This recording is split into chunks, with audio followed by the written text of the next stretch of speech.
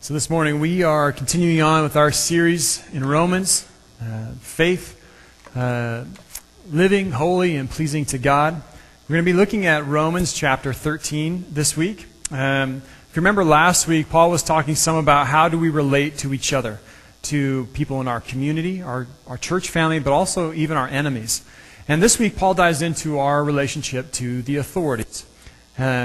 And so we're going to be talking some about this. And this picture is actually, I made this specifically. This is BC Parliament here, building. And the title of this is Resident Aliens. That actually is a title of a book by an author named Stanley Hauerwas, a theologian, talking about how do we as Christians live in society. And this is an important question right now, because governments are putting on restrictions, taking off restrictions. Some people feel compelled to comply. You know, if they say so, then it must be good. Others feel compelled to challenge. If they say so, then I feel like I have to rebel against it.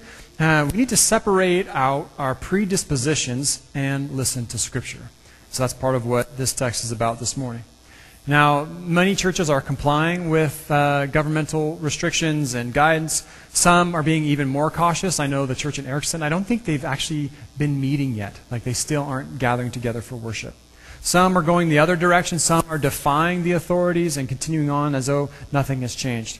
So the question is, how do we, or how should we as individuals, and then how should we as a church respond? Some of you might be asking similar questions. How do we respond? What about our religious rights? Is this persecution? Should we conscientiously object? Or at one point do we begin to consider civil disobedience? Maybe some are asking, should we join protests? Maybe some are asking, should we wear masks? Should we not wear masks? Thankfully, God gives us direction for life through Scripture. That's one of the reasons why I love this book. It's inspired by God, but it wasn't written in the heavens, so to speak. It wasn't written by angels for the sake of angels. It was written by humans, by people that God inspired. This book is written with its feet firmly planted on the ground and has meaning and application for our lives now, today. All right. So let's dig into this passage. So it begins like this. It says, actually, let me just one step back here.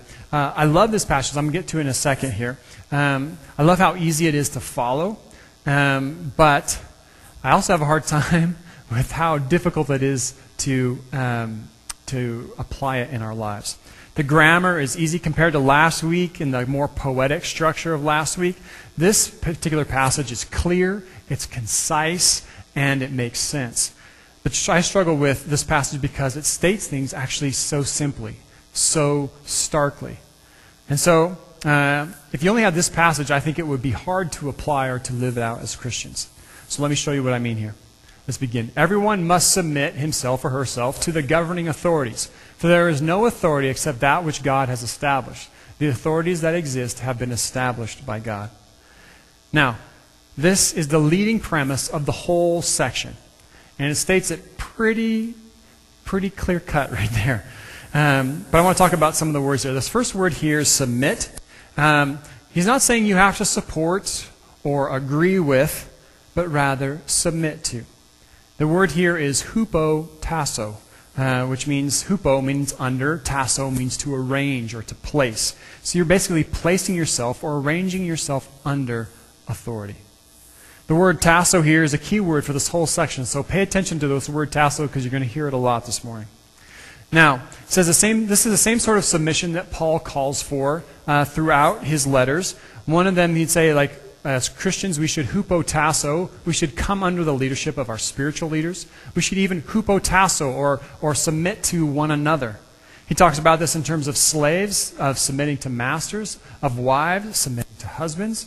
He has this word hupotassos throughout the New Testament, and it's more about willingness to come under the leadership of. The same submission Peter calls, so this is Paul we're reading this morning, but Peter calls for this same sort of submission in his letter to the churches of Asia Minor. Now, Paul says these authorities have been established by God. Now, this word established actually has the same root, tasso, as submit.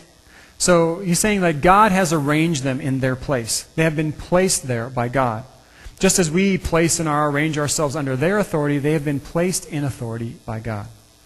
So it's sort of like this play on words, but sort of gives this indication of like a chain of command. God to authorities, and then those who place ourselves under them. This is the leading premise of the whole passage. To submit to authorities because they are placed in their position by the authority of God. Okay, so this is kind of the head sentence.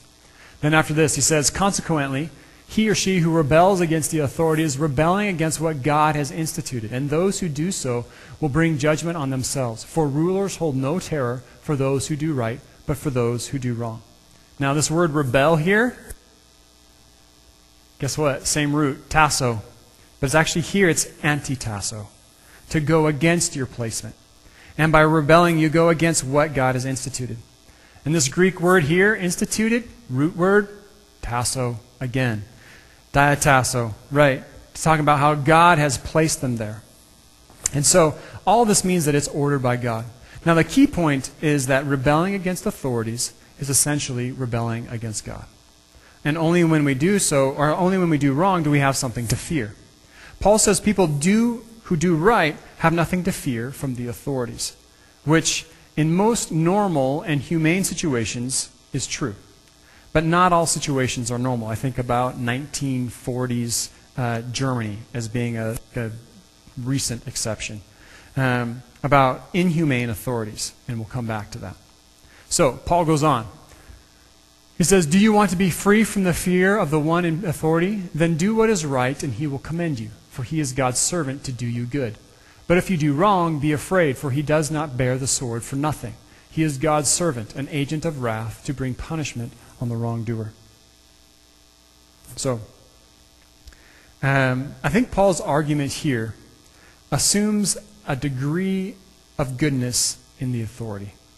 I would say that the sort of authorities found in most situations. I think in Canada today, the party that's in power may not be your particular party, the one that you like, but I would still say it is still humane.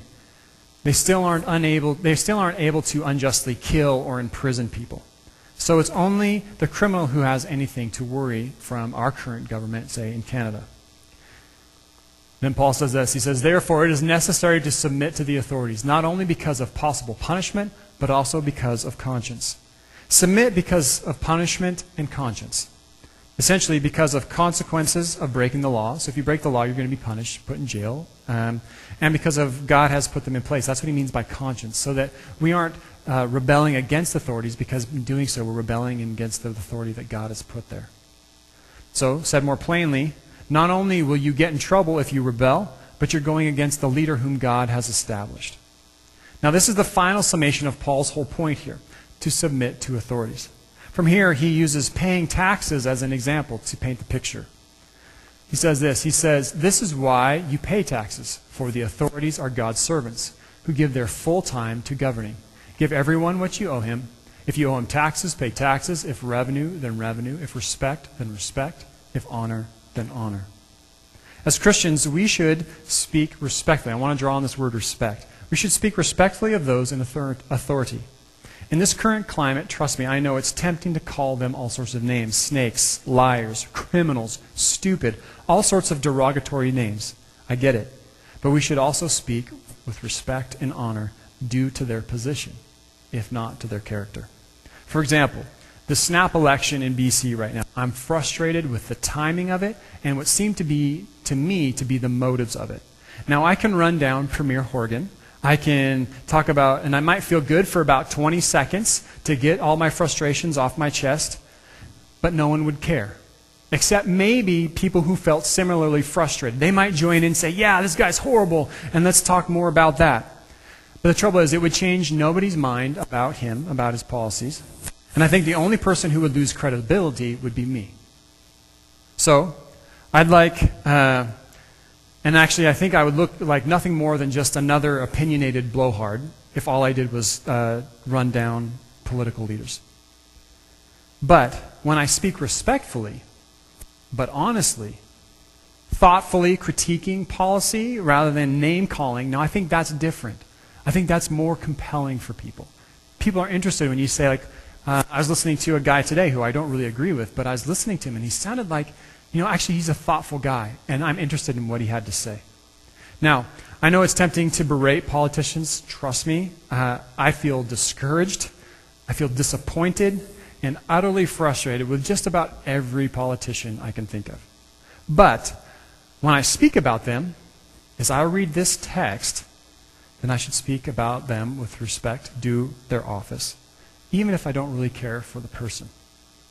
That's not to say that we can't speak the truth. I think that we should. It's incumbent upon us to be honest, to still name all the problems with their policies as we see it, to name and to not cover over their moral or ethical transgressions, but name-calling and insults are beneath our dignity as members of the kingdom of God.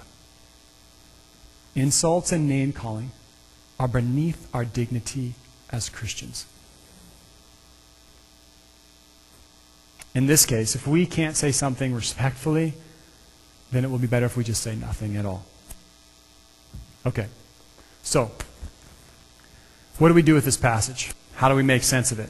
How should it shape our life? First, let's read this text in light of the whole Bible. All right? First of all, this is not a one-off text. This is not just some rare, obscure text that we can ignore. This is a consistent teaching throughout the New Testament. Jesus talked about it with taxes. He said, give to Caesar what is Caesar's, and give to God what is God's. Paul has taught this consistently through his letters. Peter talked about it in his letter. John talked about it in his letter in Revelation. So we can't just ignore it. We can't just leave it out. But there are cases in Scripture where these same leaders defied the authorities. Jesus defied the Sanhedrin. Peter and Paul were imprisoned and eventually killed. John was exiled to Patmos precisely because they challenged the authorities. So how do we know when we should resist authorities? What are the right circumstances for that? First, I would say only if it contradicts Scripture. So what I mean by that is if authorities are calling us to kill innocent people, then as Christians we should resist.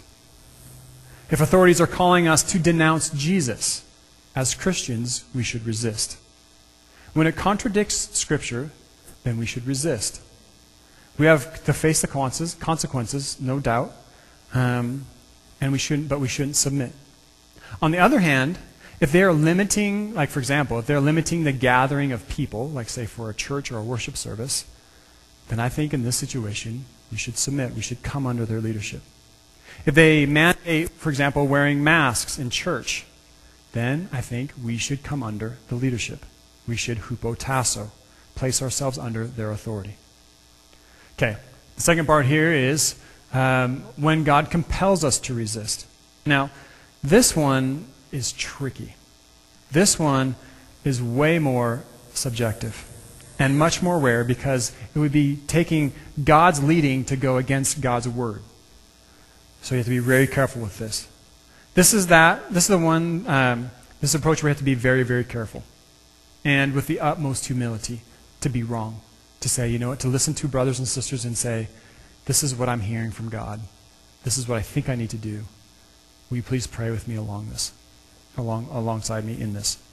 Now, there are some Christians, even now, who feel compelled by God to defy pandemic restrictions. If that's God's calling to them, then, as Peter said to the Sanhedrin, it's true. They say, we must obey God rather than men. But they also have to be very careful and very honest. Is there non-compliance? Is that truly God's direction?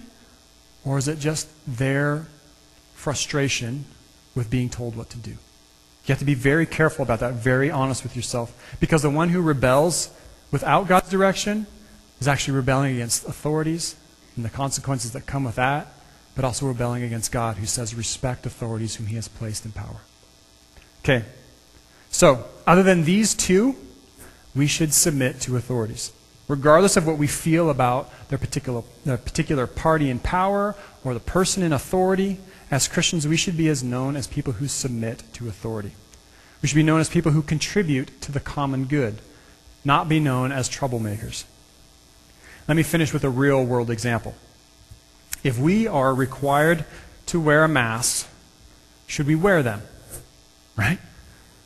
I'm just thinking about what a crazy political hot button this has become, wearing a mask. If we are required to wear them, then I would say yes. Unless it legitimately threatens your health, wear them. Unfortunately, mask wearing seems like a long time ago, like it left the realm of scientifically is it beneficial and has become a social political hot button. Watch this. When I do this,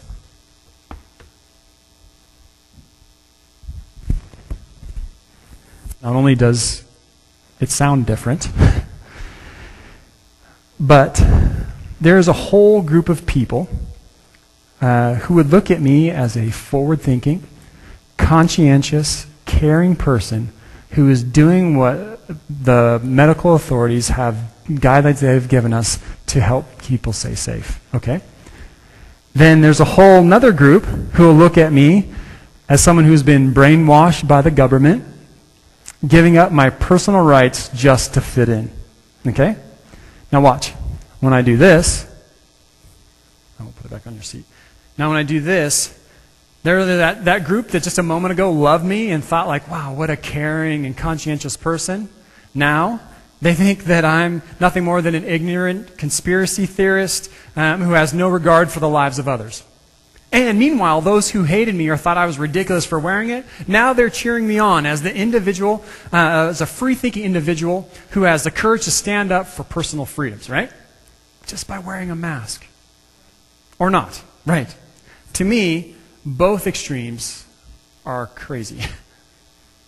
In BC, we're not required to wear a mask. Some advise it, some say it helps. Other people say unless it's medical grade and worn properly, it's useless. It's worthless. But for me right now, because it's not required, I don't wear it. But in stores, when I am required to wear it, I do, without a problem. I carry it in my pocket, put it on, go in the store, no problem. It's not a hill that I think we should die on. As Christians, wearing a mask doesn't go against Scripture. I don't hear God calling me not to wear a mask as a prophetic act. So, in light of today's text, I'd wear one. I'd wear one even in church if that became a requirement. Regardless, and this is my own bias, regardless how effective I thought it was, if it was required, I would come under the authority of those above us. So this morning, I want to return back to this idea that how do we conquer evil? Because there's a lot of evil going on right now. Frustrations and animosity back and forth. How do we overcome evil? We don't overcome evil with more evil. We don't overcome evil by joining in the yelling and the shouting and the screaming, but rather we overcome evil with good. And so, I think for us, submitting to authorities when it doesn't go against Scripture, I think frees us up to continue to talk about Jesus. A friend of mine was just talking about a conversation they were having with a non-Christian.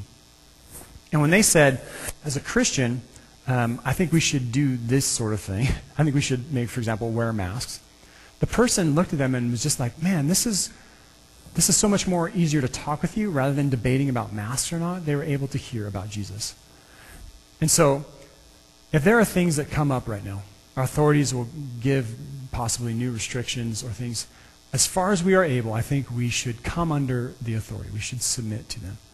As long as it doesn't contradict Scripture, as long as we don't feel called by God to go against it, for us to do that, so that we are free to share this good news about Jesus, that it doesn't become a barrier or a stumbling block for people.